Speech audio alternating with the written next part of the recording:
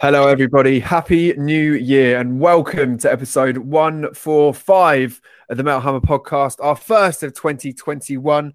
Hope all you guys out there and girls out there got to have a good break and some downtime in amongst all the madness. We've got loads of good stuff coming up this year that we're really excited about to show off to you and get working on. It's going to be a good year. I can feel it in my bones, everybody. So we roll on.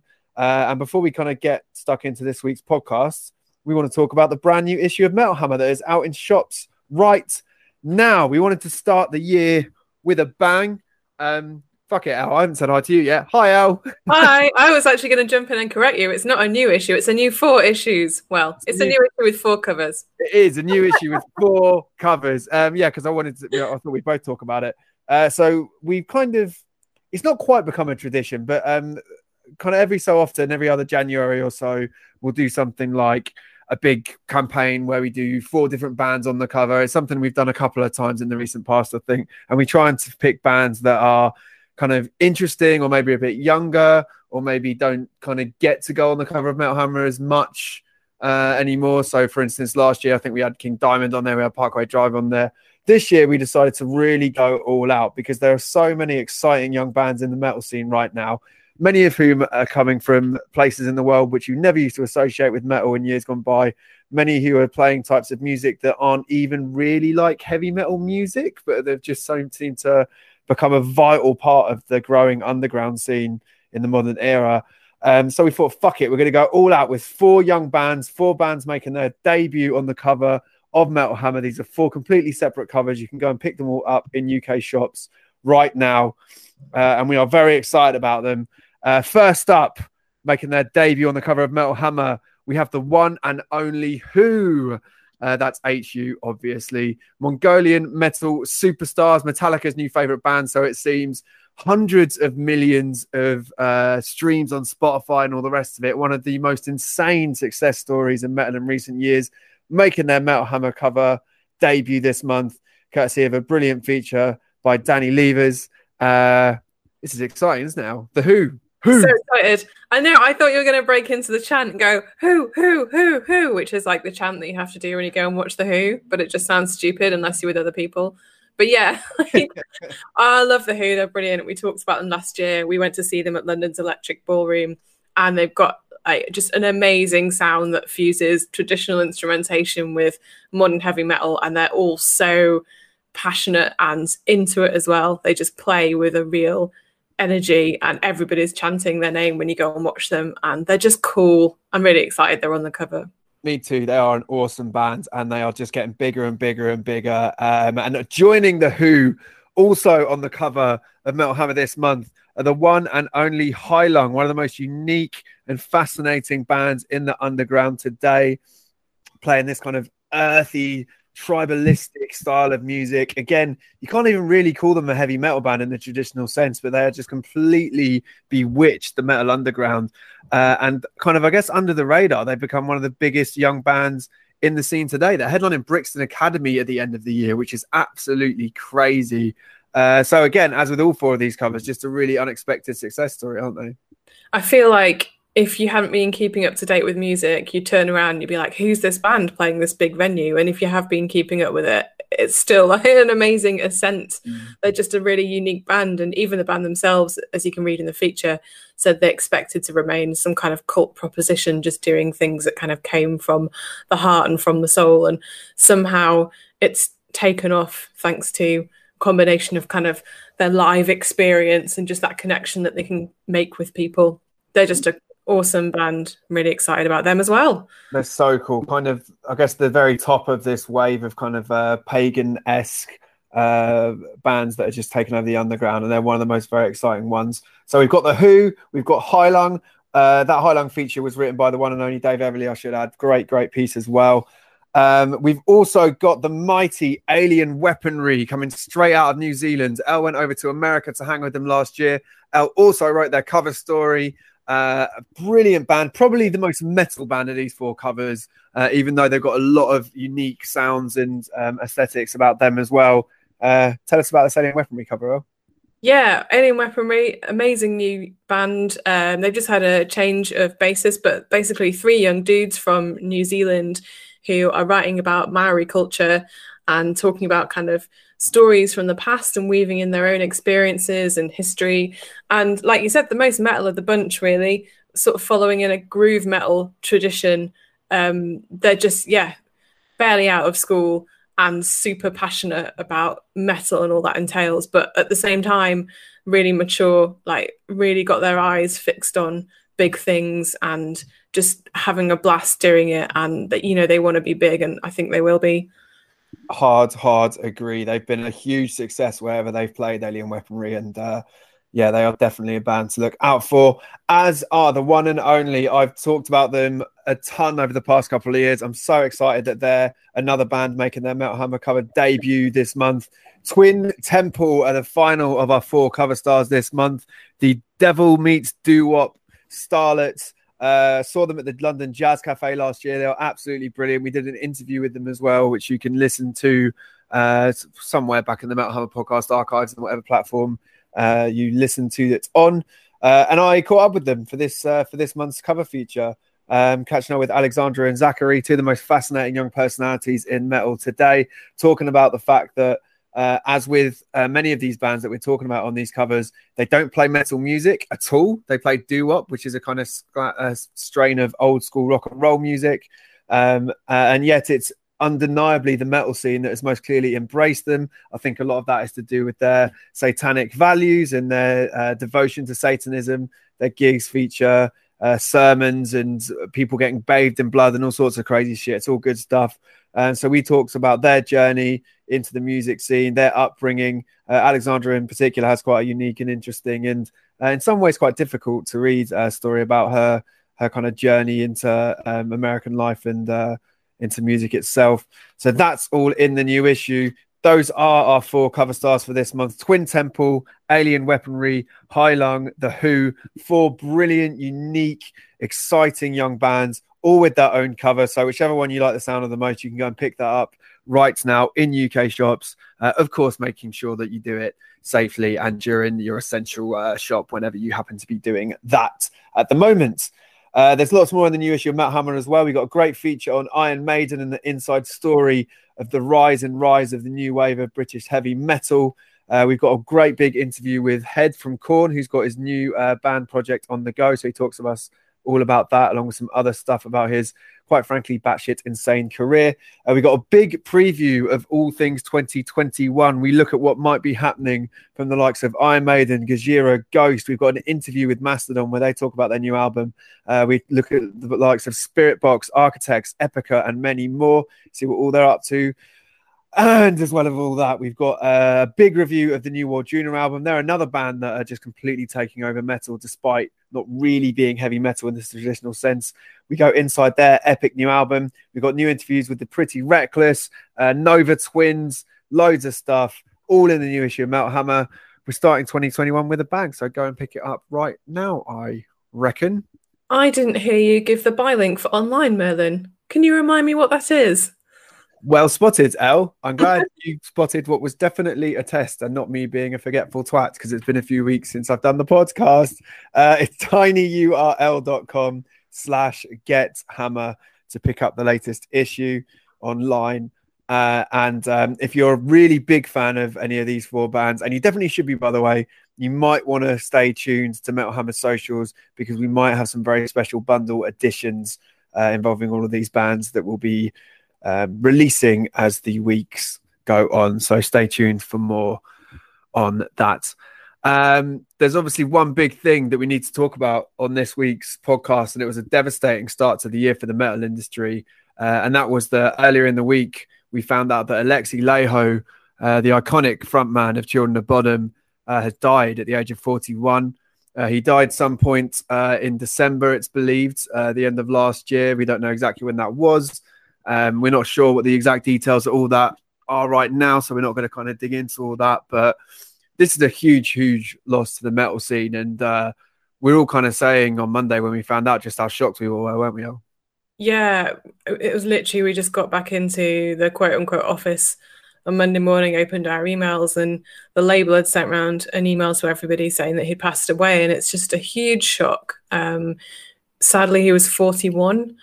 I always just had him in my mind as just somebody who exists in the metal world and will just kind of always be there because he's made such a mark and is such a showman.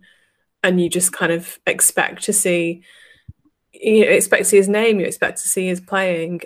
Although the band broke up fairly recently, he had a new band that was now active. And I just thought there'd be more from him. I thought we'd be hearing, what he was doing next with Bottom After Midnight, and he'd just be around the scene. And it's a huge shock. And I think to many, many people in our world, they've grown up with him, and it's just incredibly sad. Yeah, it really is. 41, of course, is just no age at all. And I think you only need. I mean, it's always a strange one when the metal scene loses a big name because Children of Bodom had been through maybe a bit of a strange few years or so. As you said, they kind of broke up. There seemed to be some kind of implosion in 2019, and there was some issue with naming rights, and the band split. And Alexi was continuing with a kind of new chapter, which, as you said, was Bottom After Midnight. But I think you only need to look at the reaction to Alexi's passing to see just what a big deal he has been to the metal scene over the last 20 years. I mean, he was a huge personality. I mean, he was famously called the Wild Child because of his absolute love of just being a complete shameless hellraiser, got up to all kinds of shenanigans, all sorts of chaos and just madness seemed to follow him around whenever he was out in whatever town that he chose to be in. But beyond all that, it was just what an incredible player he was. When you look at I guess it's kind of the melodic death metal scene you'd most closely associate Children of Bodom with.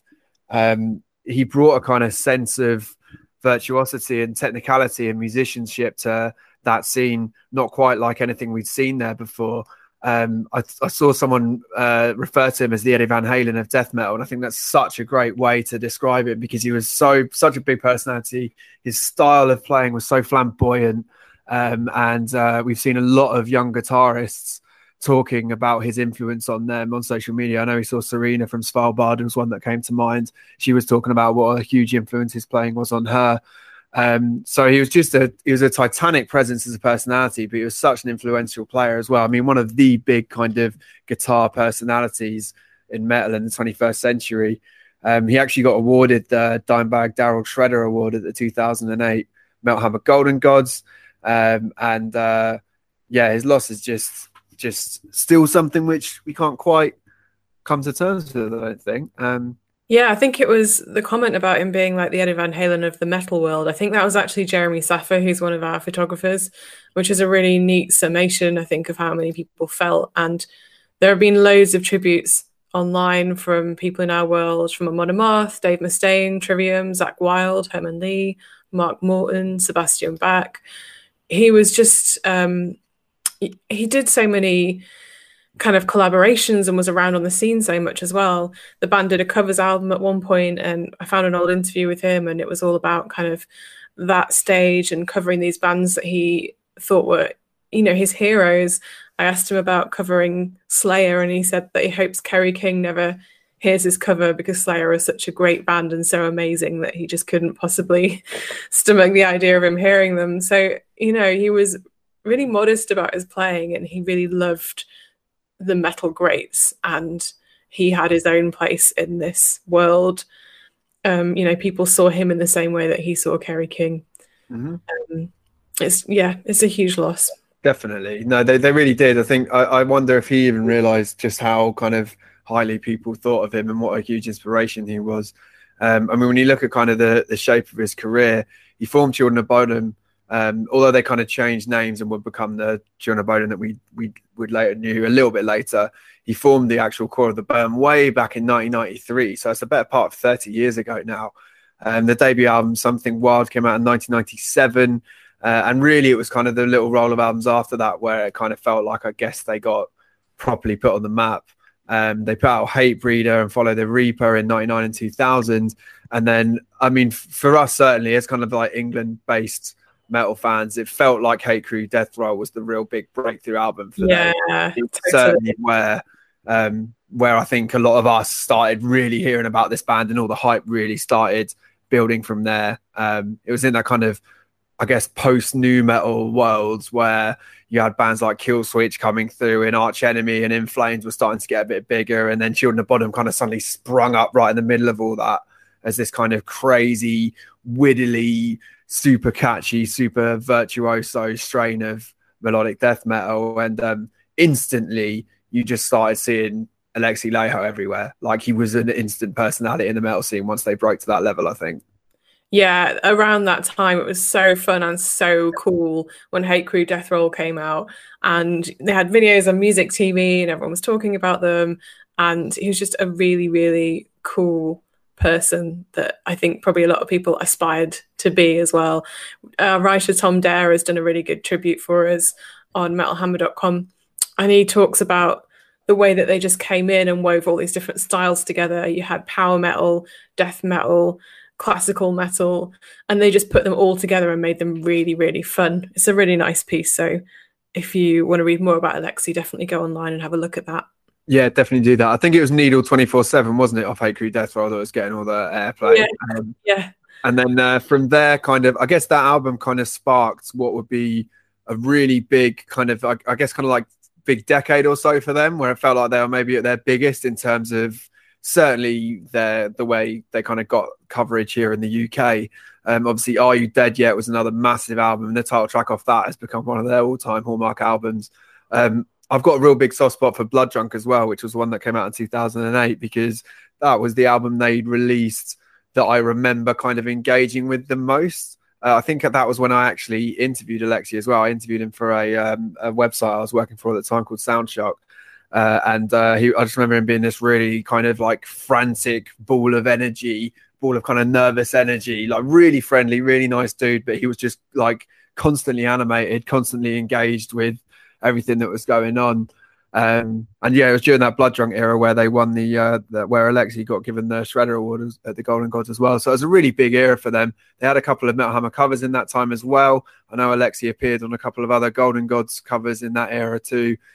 So I feel like that kind of 2003 to 2010 kind of era was when Children of Bodom really reached critical mass in terms of their wider coverage. But they had a really, significant career well beyond that. They released 4 more albums after Blood Drunk: Relentless, Reckless Forever, Halo of Blood, I Worship Chaos, and Hexed. Hexed came out in 2019, so that was the most recent Children of Bodom album.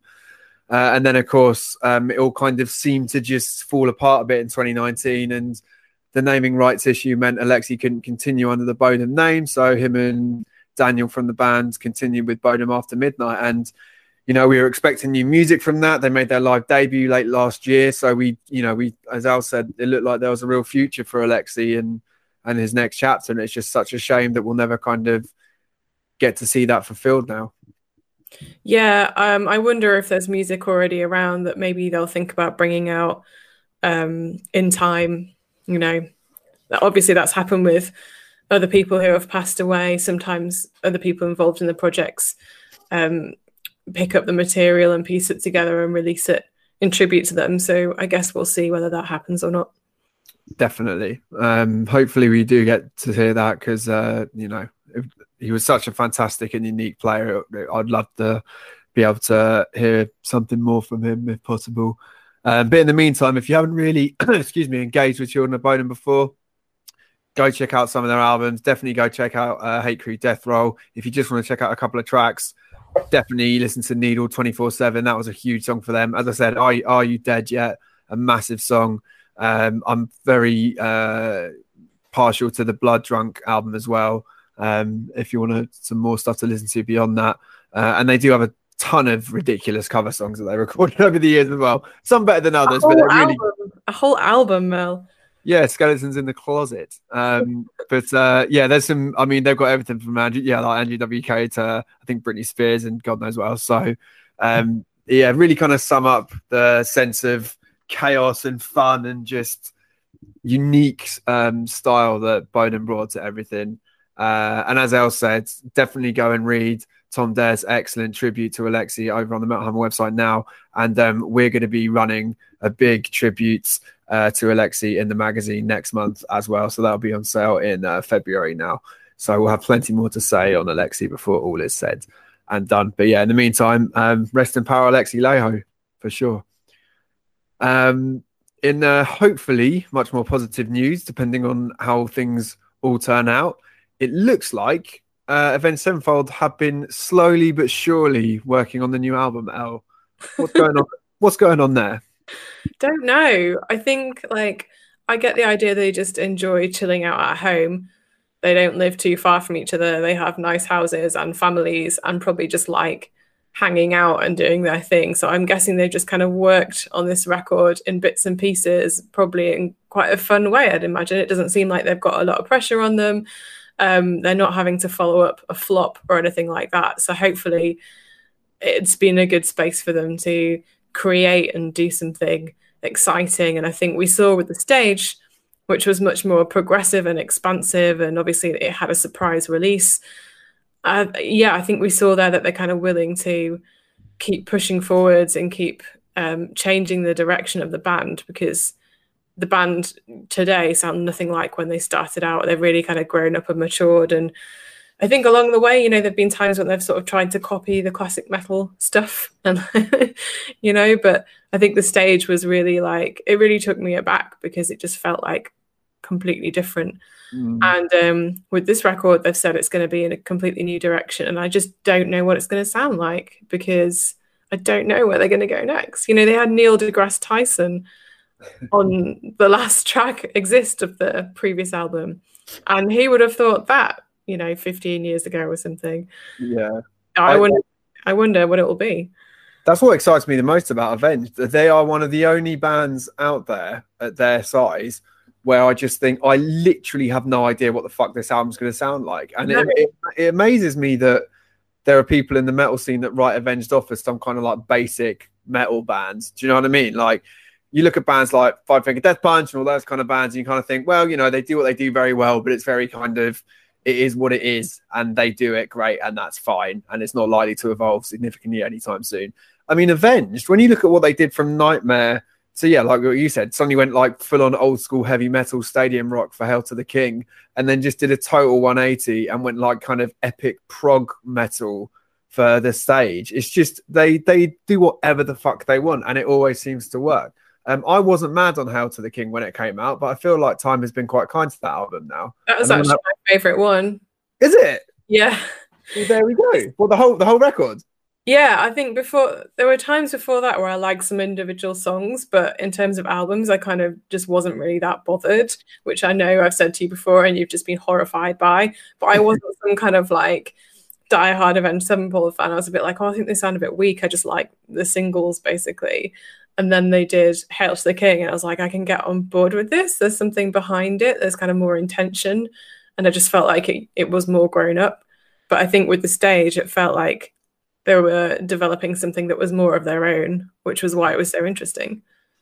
Yeah, no, I think that's fair. I mean, Hail to the King isn't my favourite, but I mean, the title track's one of my favourite Avenged songs now. I absolutely love it. It's become like a kind of hallmark anthem for them. And the stage was just an amazing era. I mean, the stage show that they brought with it was so fascinating. I loved the kind of conceptually heavy aspect of it. Really just kind of like, it's just so strange that Avenged Sevenfold went from these kind of like rowdy, like snidey kind of frat metal boys to being like, but why are we here? Yeah, totally that, yeah.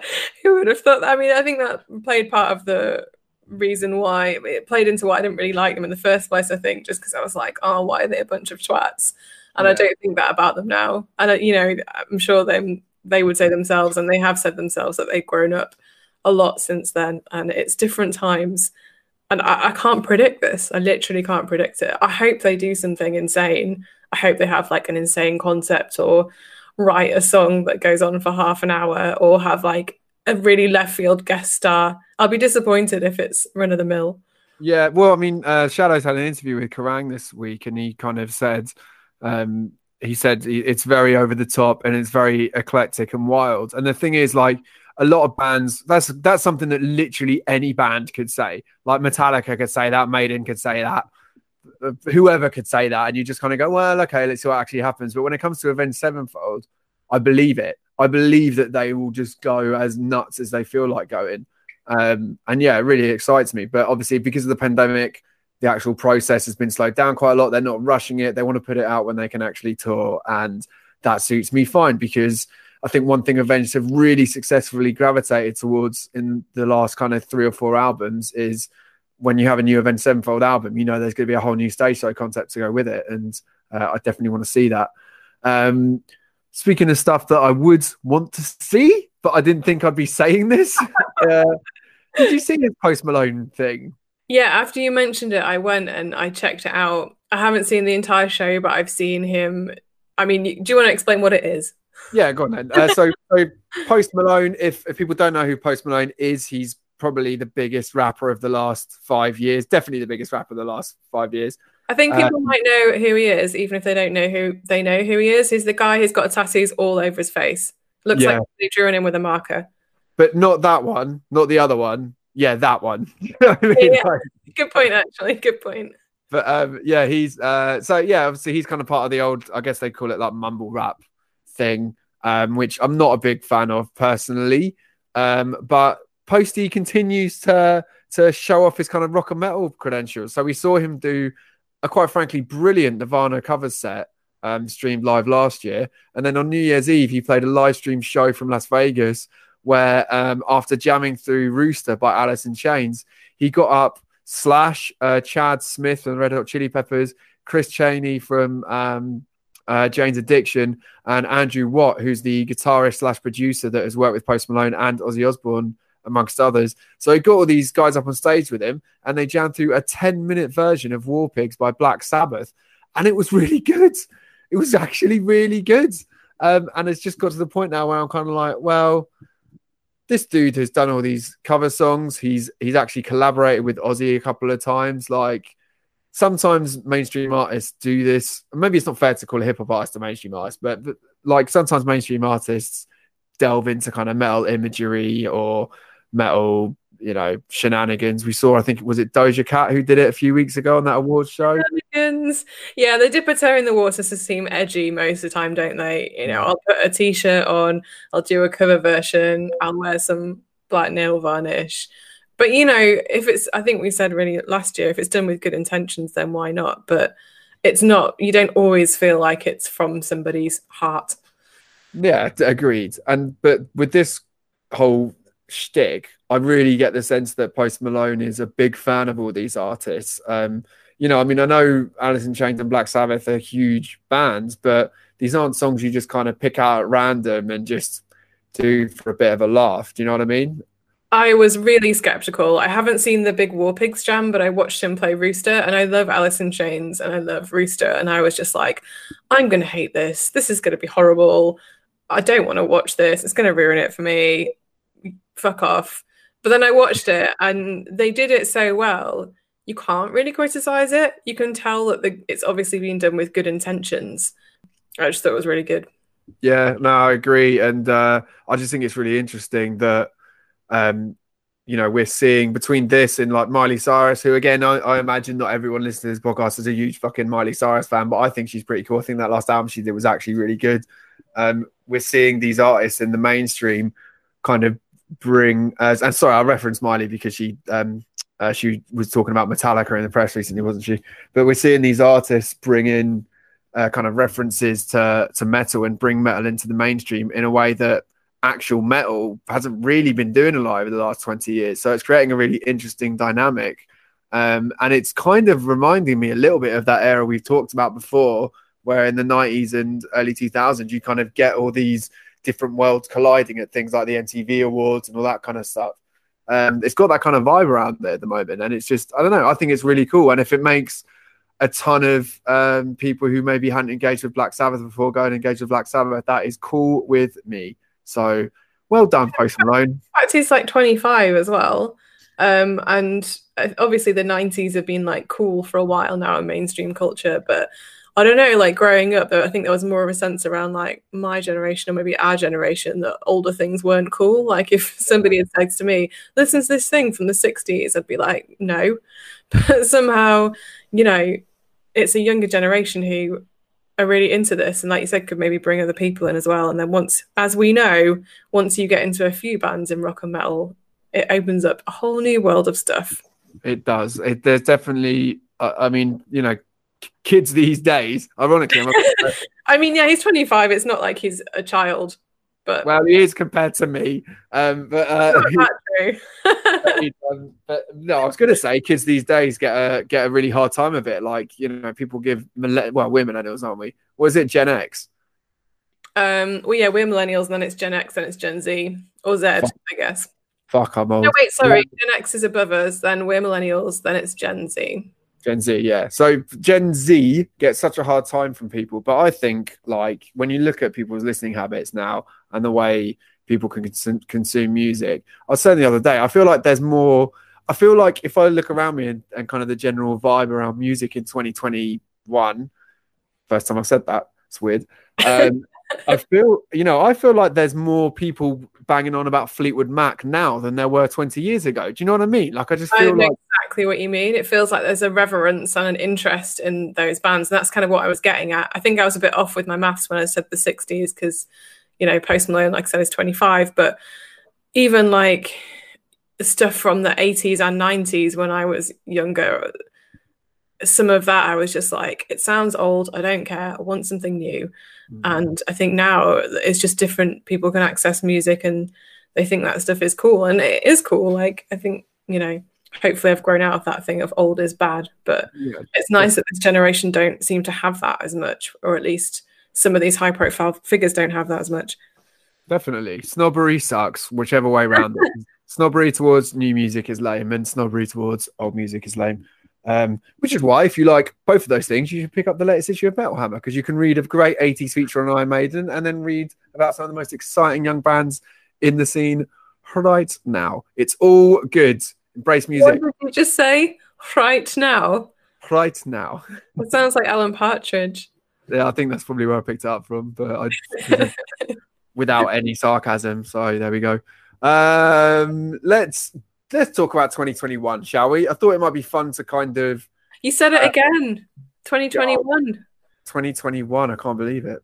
We're here now. Good. 2020 is dead. Fuck it. Yeah, let's talk about 2021. I thought it might be fun to just talk about a couple of things we're excited about and maybe put our necks and our careers and our reputations on the line by making some bold predictions for what's going to happen over the next 12 months. I mean, if we'd done this last year, could you imagine we'd be just way off anything? We kind of did. That's the funny thing. I mean, if you look at the issue, the New Year's issue that came out last year, we asked everybody for their 2020 predictions, and everyone was like, oh yeah, this album's going to be cool, this gig's going to be cool. And then you get 3 months in and none of those things are... That's true, actually. I remember that we had that one question, didn't we, with all our cover stars last year, where it was like, what's going to define the world in 2020? And no one picked the right answer, weirdly. It was weird. Yeah, everyone just picked like albums and things, like, you know. Fuck it. But we're going to go for it. We're going to stay PMA. I know that it's hard. We're back in another lockdown here in the UK, and times are very difficult at the moment, but we will keep moving forwards. There will be light at the end of the tunnel. You know, vaccinations are happening and stuff. So there is positive momentum. So let's do it. We've just got 2021. Let's just pick some random kind of categories. Elle, what do you think is going to be the most important album of 2021 as far as the metal scene is concerned? I don't know. Moving on. I think I mean, we actually have kind of talked about some of the albums that we think are going to be big in the new issue. And probably the most significant ones for me are Gojira and Mastodon. I think Mastodon are following up The Pale Emperor, which was massive. We gave them a cover on that album and it was really heavy and emotional. And there was obviously a lot about, they'd had family members who'd had cancer and they'd done this big metaphor around this emperor of sand in the desert and processed all their emotions that way. And judging by conversations with them recently, The new album is probably also going to be quite heavy as well. So I think we might have to brace a little bit for that. But Mastodon is so brilliant at the way they handle these metaphors and the musicians they are and the chemistry they have, that I think it's going to be something really special.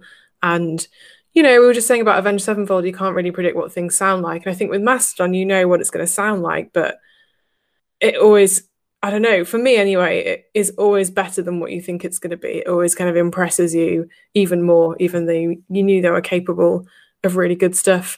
It's a difficult question, the most important. I think the other one that I would say in terms of importance is probably the Gojira album. Because, again, for me personally, I'm really excited about that. But I just wonder what they're going to have to say about the planet, society, where we find ourselves in 2021. If you look at the single they put out, where they were in the spaceship and they were talking about leaving the planet behind and finding another world, you know, it just really continued the thread of environmental and social concern. They're not just some kind of like dumb-headed bro metal band. They're sensitive types from France. Gojira, stupid old Gojira. But they're just, you know, sensitive types from France who can be really, really, really heavy at the same time. And they've got a really distinct character as a band. So I think Gojira and Mastodon are going to be really heavy emotionally and musically. And they could be pretty important in what they have to say about the human condition / the world. So I think they'd be my front runners for most important. But you never know what's going to come out of like the sidelines. True. Yeah, I think that's fair. I was going to say pick just one, but I think it's probably a bit too nebulous a category for that. But yeah, I think those are good shouts. Gojira is kind of hard to look past them. For me, the most important album is Ghost, because I just can't see past them. I know there's other kind of bands out there which we'll talk about. Gojira is one of them, but I can't see past Ghost as being the biggest. The band from the metal scene with the biggest potential to truly actually cross over and break in a real meaningful mainstream way. I just don't think there's anyone else there's other bands that have it, absolutely. But in terms of, I'm talking about proper mainstream radio play, smashing through that kind of mainstream glass ceiling thing. To me, it's Ghost all day long. And that's probably my main answer for the next question. I didn't want to pick Ghost because I knew that you would pick them because you're literally obsessed with them. Predictable. But yeah, I mean, they've grown so big. Where are they going to go next? Yeah, bigger, more theatrical. I just think, download headline on this next album cycle. I think that's in their sights. I really do. So yeah, it's a big album. No pressure, Tobias. And yeah, that'll probably be my answer for the next thing, which is which album are we most excited for personally? So Ghost is probably my number one because I do absolutely love them. But I'm also going to pick one of our cover stars. I might be a bit biased because I wrote the feature, but I am really excited about Tin Temple's next album. It will come at some point next year. Zachary dropped some quite tantalizing hints about how it's going to sound in the interview as well, which you can read right now. In a new issue. And I love this band. I think they've got so much potential, and I talk about them immediately after Ghost because I just see them following the same kind of thing of just having a really great concept and just expanding it and evolving it and just taking it to whole new places. So I'm really excited about where Twin Temple go next as well. What are you personally most excited about? I guess Gojira is quite high for you. Gojira and Mastodon. But, them aside, another one of our cover stars, I promise we didn't plan this, Alien Weaponry, because, like I said earlier, they're a young band and they're still up and coming. The last record was brilliant. It had a hacker in there. It had chanting. It had groove. It had hooks. It sounded brilliant live. And now they're writing their follow-up album, and because they are so young, they've got so much potential to develop personally and musically. And I think they're going through some of that development at the moment, especially having toured all around the world now and playing with some high profile bands, I know that their musicianship, showmanship, everything will have kicked up even more. And, you know, they've said as much in our cover feature that, you know, they're better at their instruments now. They know more what they're doing now. And I think this next record is going to be another really important step for them. So I'm really excited about that. Yeah, hard agree on all of that as well. Very finely put. Which, in big brackets, potential gig are we most excited about? I thought we could kind of pick ones that we either would like to go to or ones that we are kind of scheduled to happen, hopefully, fingers crossed and all that jazz. I have tickets for 2 big ones that I'd love to happen. And if they don't happen this year, hopefully they'll get rescheduled again. And that is Rammstein in June and Pearl Jam in July. 2 mega gigs, which would be brilliant. The Rammstein set I've obviously already seen, but I would see that every day of the week. And you'd be a bit tired by like day 5. No, it'd be fine. It's really cold outside at the moment as well, and there'd be loads of pyro, and I'd just be like, probably by day 5, I'd just be like lying down and enjoying it and just getting warmed by the fire and just being like, yeah, Rammstein. I'd be fine. I once saw X Japan do a 3-hour set for 3 days in a row, so I'm hardcore. But yeah, me 9 hours. Yeah. 3-hour sets. But yeah, Rammstein for sure. And then Pearl Jam, last time they came to the UK, they had to reschedule because of complications with Eddie's voice. And I was out of the country on their rescheduled date during some kind of press trip for Hammer, but I can't remember who. So I'm overdue a Pearl Jam fix. So I would like that to happen at some point. Those, yeah, I mean, 2 of the best live bands in the world. I mean, I've still got my ticket for Iron Maiden in Barcelona, which was supposed to be last year. I'm so excited about that. No, and I was going with all my friends, and it was the first time I'd have gone to see Maiden with all my mates from home. I mean, I don't know. Yeah, I don't know what will happen now. 2 of them are having a baby, so I don't know if we'll have a baby with us. I don't know what's going to go. In fact, no, two of the couples. Oh, I don't know. There's been a lot of babies in my sphere in lockdown, as I'm sure is true for many people. So who knows what will happen? But hopefully that can still happen. But I was thinking if there's one band I can see this year above anyone else, I've decided I think it would be Killswitch Engage. I know they're scheduled to play Download, but I can't think of another band that kind of sum up that mixture of just pure energy and emotion and just in capturing everything that I love about a metal gig. That's the band that I want to see the most this year, I think. I feel like if they played, next time they play, you're just going to sort of be so overwhelmed, you'll just melt into a little puddle on the floor. I will be crying buckets. The next time I can, sing along to Last Serenade or something. Oh, I get emotional just thinking about it. Can't do it. Which young band, Eleanor Goodman, is going to make the biggest moves in 2021? This is where we have to start really planting our flags in the sand, I think. I'm just going to say the same thing I've said for like the last 10 podcasts. Can you guess? No, actually. Yeah, you can. Go on. Spirit Box. Ah, of course. 100% Spirit Box. I've already said I've watched all their videos on YouTube, listened to all their songs. They're releasing a debut album next year. Merl is showing me, we have a cover line on the latest issue that talks about them being a breakout band. Totally forgotten that entire issue since Christmas. But yeah, we've got a little section about Spirit Box in the new issue, so go and pick that up. And yeah, they just really got it together. They know what they're doing. They sound brilliant, modern. Yeah, cool merch. Got their own coffee brand. It's always a good sign of a breaking band. Did a video based on Midsummer, which I still haven't watched because I need to find someone to watch it with because I'm too scared to watch horror movies by myself. And now we're in lockdown, I don't have anyone to watch it with. So it's about the horror of the 21st century. What did you say?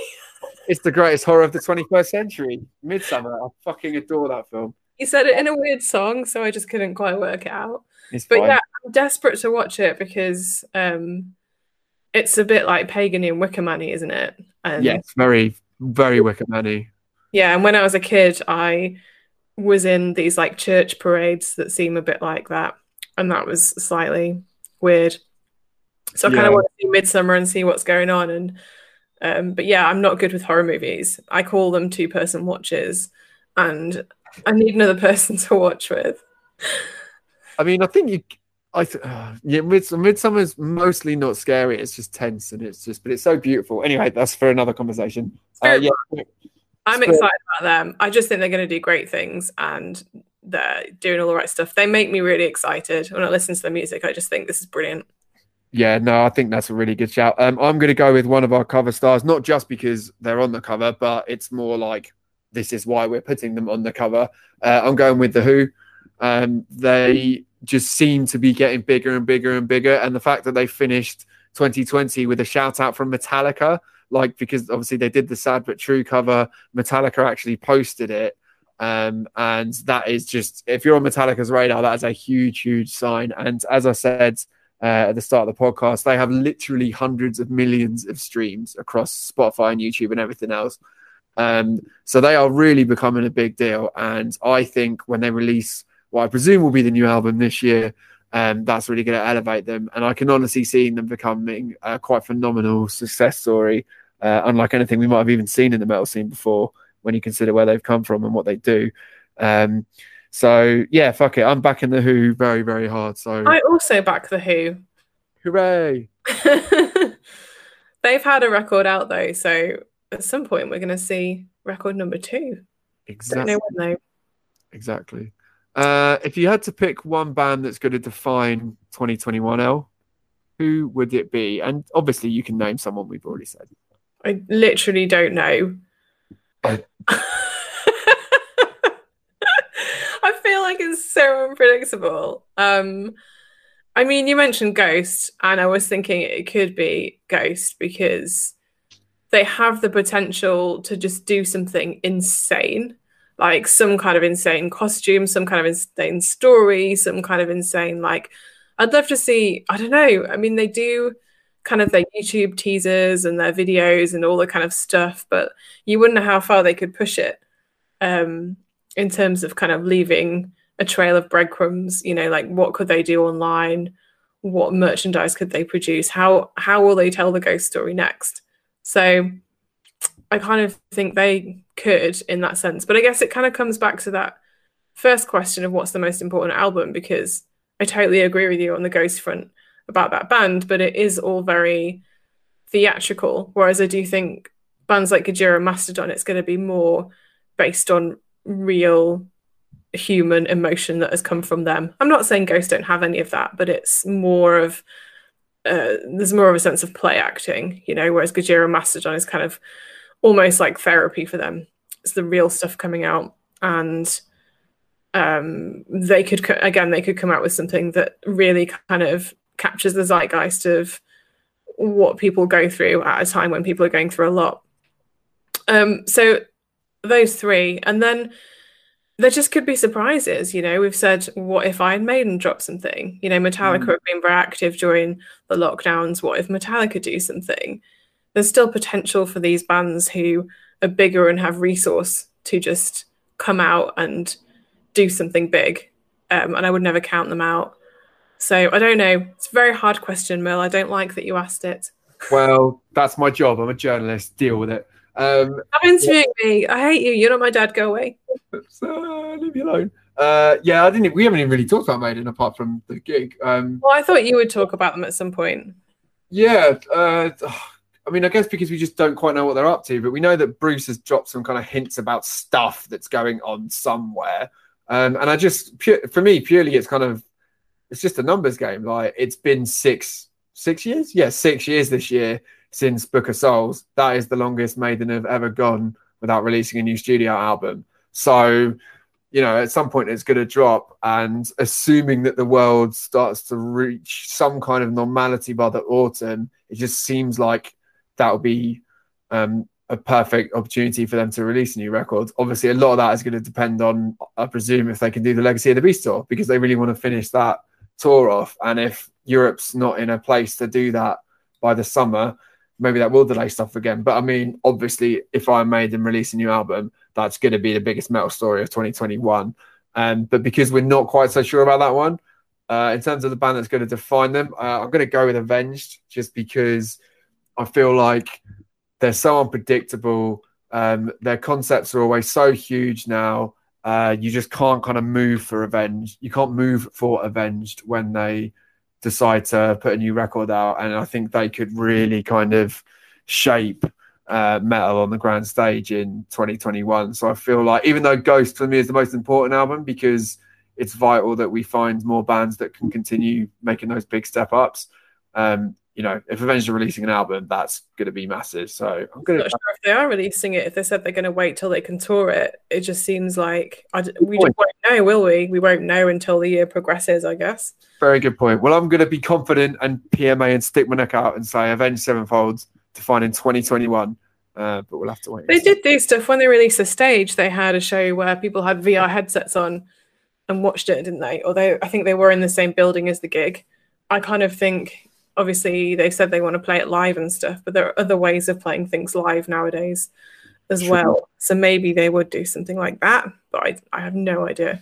To be honest, from what Shadows has said, I think they're talking in fairly business terms with that one. Like, it's not going to make sense for them to kick an album out that they can't then support. And kind of, tour and make the best out of. So I think that's a business decision as much as a creative one, which is pretty understandable, really. Finally, this is where you just get to make a wild prediction for the year ahead. What's going to be the biggest surprise of 2021? How wild are we talking? Well, I'll give you mine as an example. I am backing that 2021 is finally going to be the year where we get to hear Stampede of the Disco Elephants. I'm calling it. Yeah. I'm probably wrong, but I'm keeping the faith. Fred will finally get his shit together and we'll finally get a new Limp Bizkit album in 2021. Come on, I've only been saying it for 10 years now. I'm going to go with Rammstein album. Ooh, good one. They said they're in the studio, and it probably won't happen, but again, like I said, I'm sad that gig might not happen. Maybe they'll just write a new record and they'll just come out with a whole new show next year or something. That would be cool. I mean, probably not very financially viable. If they can get another year of touring out of their current album and show, why would they do another one? But at least maybe if they wrote it and released it in the future or something. I don't know. Rammstein, just going to say that. I like it. I would love to see that, because that last Rammstein album was so good. Let's go on to some reader questions now. Happy New Year to all the lovely people on our Facebook reader group, facebook.com/metalhammerreaders if you want to come and join the party.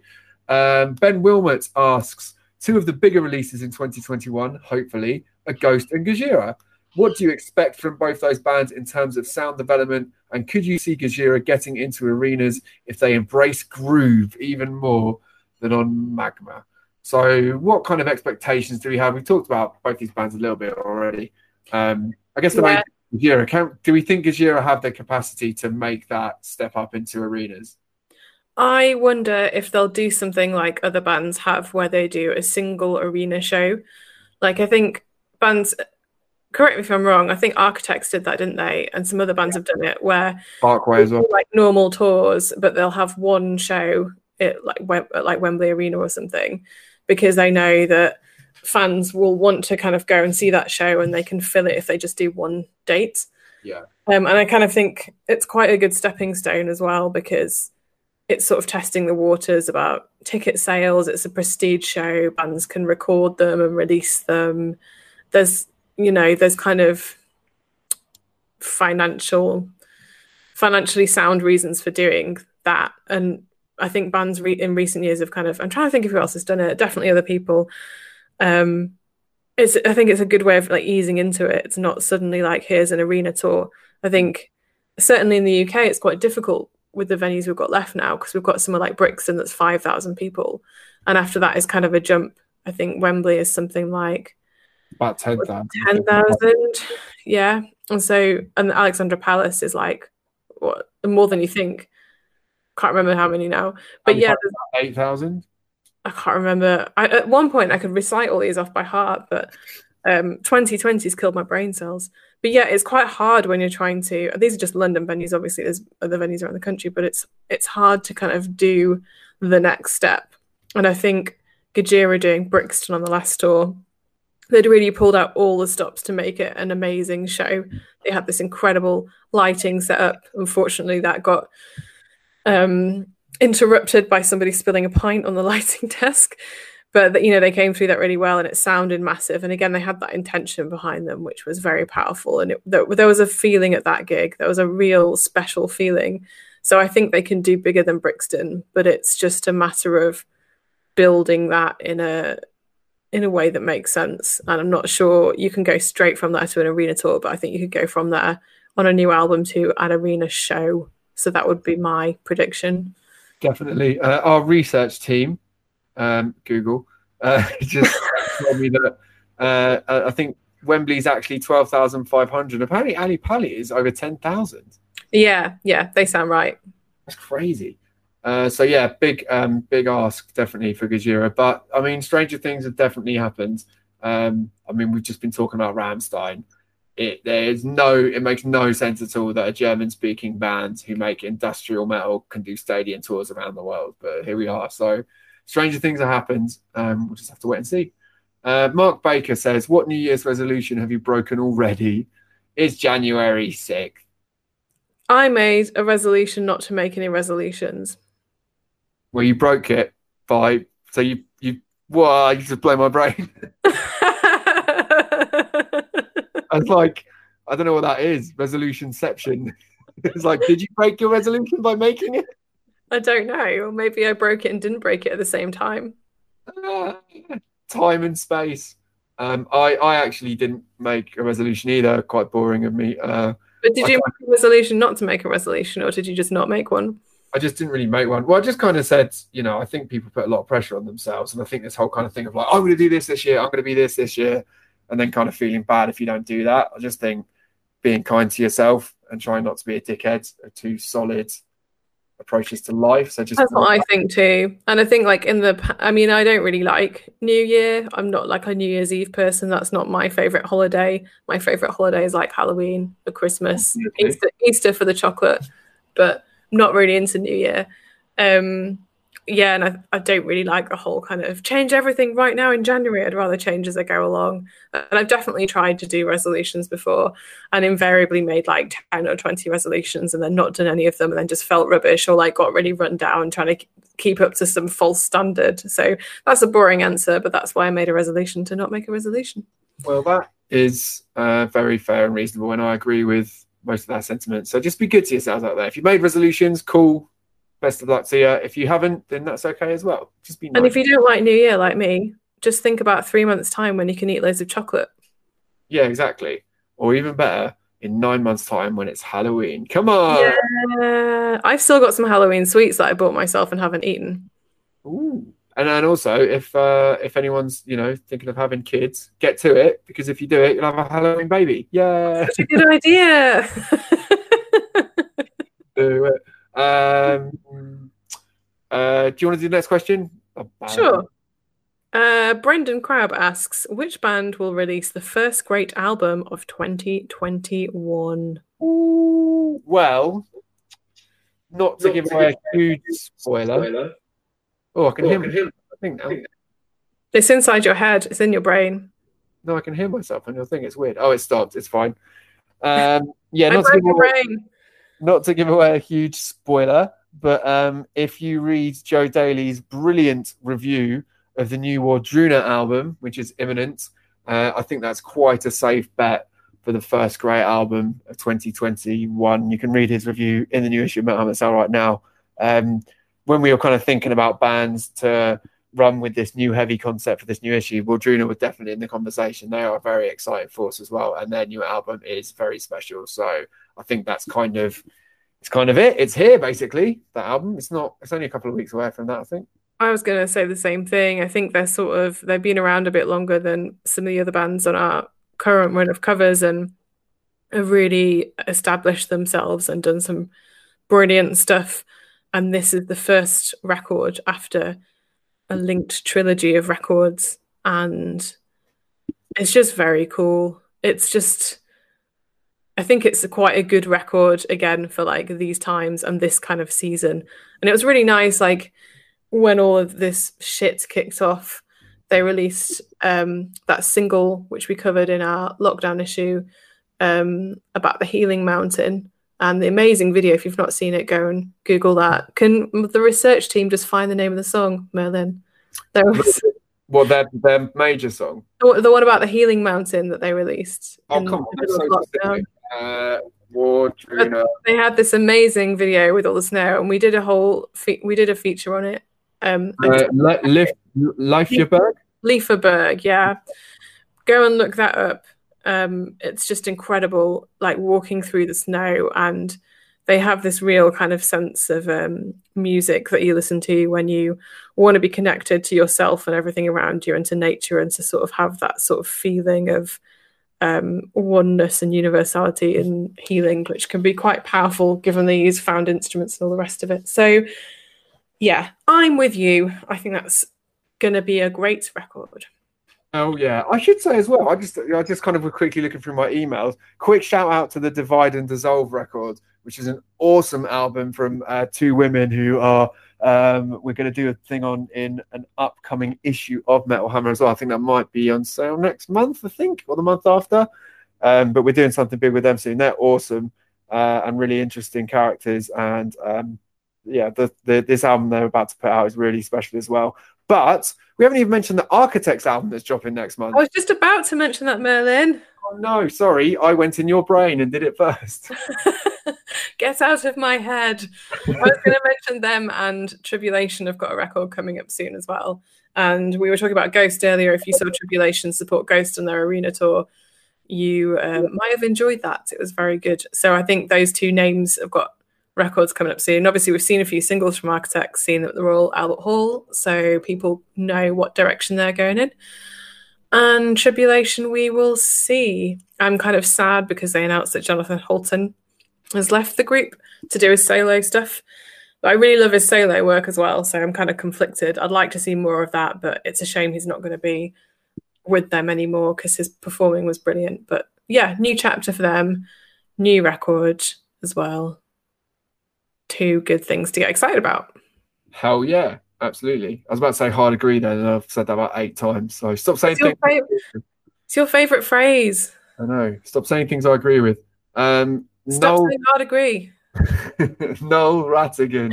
Soft disagree. Says, no. Noel Rattigan asks, how long do you think it will be before the announcement that summer festivals will be cancelled again? And then he's added, hashtag negative Nancy, hashtag Debbie Downer. No, your name's Noel. You could have just gone with negative Noel. Leave Nancy out. Negative Noel. And also, can I just be that annoying person and say negative Nancy and Debbie Downer? It's not always women who are negative. Men can be negative too. That was the point that I was kind of not very well trying to make. Negative Noel and Donald Downer. So I'm going to be positive Penelope. Elated L. Yeah. But I'm not really, though, because I think realistically festivals are going to have to start announcing cancellations at some point, because it's, at least in the UK anyway, it's looking like we might be in lockdown until March, and then there's only 3 months until, well, some festivals are in April, aren't they? So there's not a huge amount of room between potentially coming out of lockdown and potentially festivals starting. I'm sure it's a really difficult time at the moment for people involved with these festivals who put a huge amount of energy and effort in the last year of applying for funding, whether doing GoFundMe or applying through government schemes, and wondering what the future is going to be like, and putting all their energy into creating the best bills for 2021. It's going to be heartbreaking if people have to announce cancellations, but we're all living in this world at the moment with a lot of uncertainty from one day to the next, let alone weeks and months. So I don't think it's going to be too long until we see some start to happen, because people have to plan and all that. But I think, as you said earlier, we're doing the vaccination program, and potentially there's scope for stuff to happen later in the year. So I think everyone's going to have to play it by ear, I guess. Yeah, definitely. It's, it's not nice to have to think of any potential summer without festivals again. I mean, we've not heard anything on that front at all, so your guesses are as good as ours. But it's a very hard time for the live music industry at the moment. So much solidarity with everyone who's kind of I guess waiting with bated breath to find out what that's going to look like in the summer. I guess it kind of will probably, as with last year, I imagine it might be Glastonbury that kind of leads the way on that. There's some rumours going around at the moment, which Emily Evis has kind of downplayed. But I imagine we'll be finding out from Glastonbury at some point whether that is potentially going ahead or not. And then I imagine that will kind of dictate a lot of even though it's a very different situation, it's a much bigger festival. But yeah, I was just going to say that you never know, because we just have no concept of what is logistically possible. I think that's the problem, because Glastonbury is literally like going to a town or a city, whereas there might be smaller events later in the year that could happen based on a combination of testing and vaccination. It's just everything is so unknown at the moment. When you look at recent events in the UK, like all the kids going to school for a day and then the next day being told the schools are closing, it's really hard to make any plans, which is probably why some events or gigs might have to kind of take that decision at some point, because there's too much uncertainty. And I think that's when people will, when we'll start to hear things, when people sort of make a decision because they can't plan with the uncertainty anymore, which is a shit situation to be in. Yeah, that's a fair point. Yeah, I mean, I don't know shit about organising festivals. So. No, I don't know anything at all. I don't know anything at all about organising a festival or what the festivals are going to announce. It's pure speculation. So fingers crossed. If the vaccine rollout is successful and we get some fucking proper testing kind of just in regular routine, yeah. You never know what might happen. You never know. Do you want to take this final question from Andy Poole, Elle? It's a long question. Well, I can do it if you want. Yeah, it's all right. Let me just take a deep breath. Okay. Andy Poole asks, since it feels like every step forward is two back, gigs seem a million miles away. Along with doing live streams, do bands need to be creative with album releases to try and keep things afloat, since they get so little for song and album streams? An example being Tool's Fear Inoculum CD release. So he's asking if bands need to do more with their releases to make more money, basically. And Tool's Fear Inoculum CD release, if you didn't see that, it has an LCD screen in the CD release, and it plays a visualization. And I have one. Good. I am glad. You are one I've not played since it came out. I should dig it out and have another look. Play it on your CD player. Yes. Well, yes. And I think, to be fair, I think bands are trying to find different things to do, not just with releases, but with, we got to Contemple on the cover, of course. We've just been talking about them. I've seen they did like a fun little tape like a tape cassette release of a recent gig they did. Obviously, that's not the same as Tool doing a massive multimedia album experiment, but no, and theirs was really expensive as well. The what? I'm just talking over you, sorry. Theirs was really expensive. I think like Tool can do that. It was like 80 quid or something. Tool can do that because they're Tool and people will buy it. And it was that was the only way you could buy the album. You could stream it, but if you wanted to buy it, you had to buy this CD. So it's really appealing to kind of older metal fans and Tool diehards. It is a little, as with all these things we discuss, it's more difficult when you have less money to begin with. If you're a band like Metallica, and you could do an amazing shiny live stream. If you're a band like Tool, you can do an amazing shiny CD. But if you've got less money, it's harder to do something that ironically makes more money, which plays out in the real world too. But not to be bleak, let's bring it back to creativity. What do you think, Merlin? What do you think bands should be doing that's creative? Well, I can't dictate that to people doing it. That most of these artists are far more creative and clever than I am. But I think I'm sure bands will be doing that. It's very difficult because the best way for bands to make money off a release is by touring it. It used to be that a tour was a way to promote an album. Now it's more like an album is a way to keep going on tour. And so if you can't tour, it's hard to kind of make up that income just by doing a clever, fancy album release. But when you look at what bands like, we've talked about them loads, Trivium, Code Orange, just mentioned Tim Temple, Metallica as well, all the way down to bands like Palm Reader. We've seen Architects do it. Like, we've seen all these bands innovating in different ways and trying new things. So I'm sure that will continue to be something that kind of opens up more in 2021, and hopefully will actually be something that will be a silver lining for bands, in that they come up with new ways to make revenue, and that actually carries on beyond the pandemic. And they're able to do that. It's interesting actually looking at the bands on the covers as well, because Twin Temple, I know, I've got some insane merchandise, which you probably know more about than me.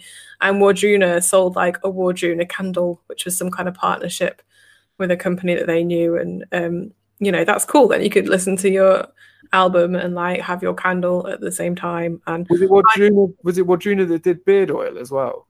I can't remember. Heilung have this amazing hoodie that I really wanted but had sold out, which was like a fleece hoodie. And I was like, that sounds amazing, because Heilung have really awesome merch as well. So these bands that we're all kind of excited about seem to be like upping their merch game, I reckon. That's definitely the case, and hopefully we'll see more of that. All right, well, let's call it quits there, shall we? Thanks for tuning in, everybody. Hope you, as I said, that you had a nice Christmas, or at least got some downtime during all of everything. We are very excited about the year ahead. I know it's hard out there, but we are going to continue bringing you more positivity and things to get excited about in the metal scene. We love our new issue. Obviously, it's not every month that we get to put younger bands on the cover, so we really appreciate you guys supporting this one. And if you are a big fan of any of these bands in particular, we're going to be unleashing some awesome bundles involving them in the coming days and weeks as well. That's all on sale now, or at least the regular issue is. And we'll be back next week with the return of Album of the Week and lots more news, reviews, and all the good shit. We'll see you next week, everybody.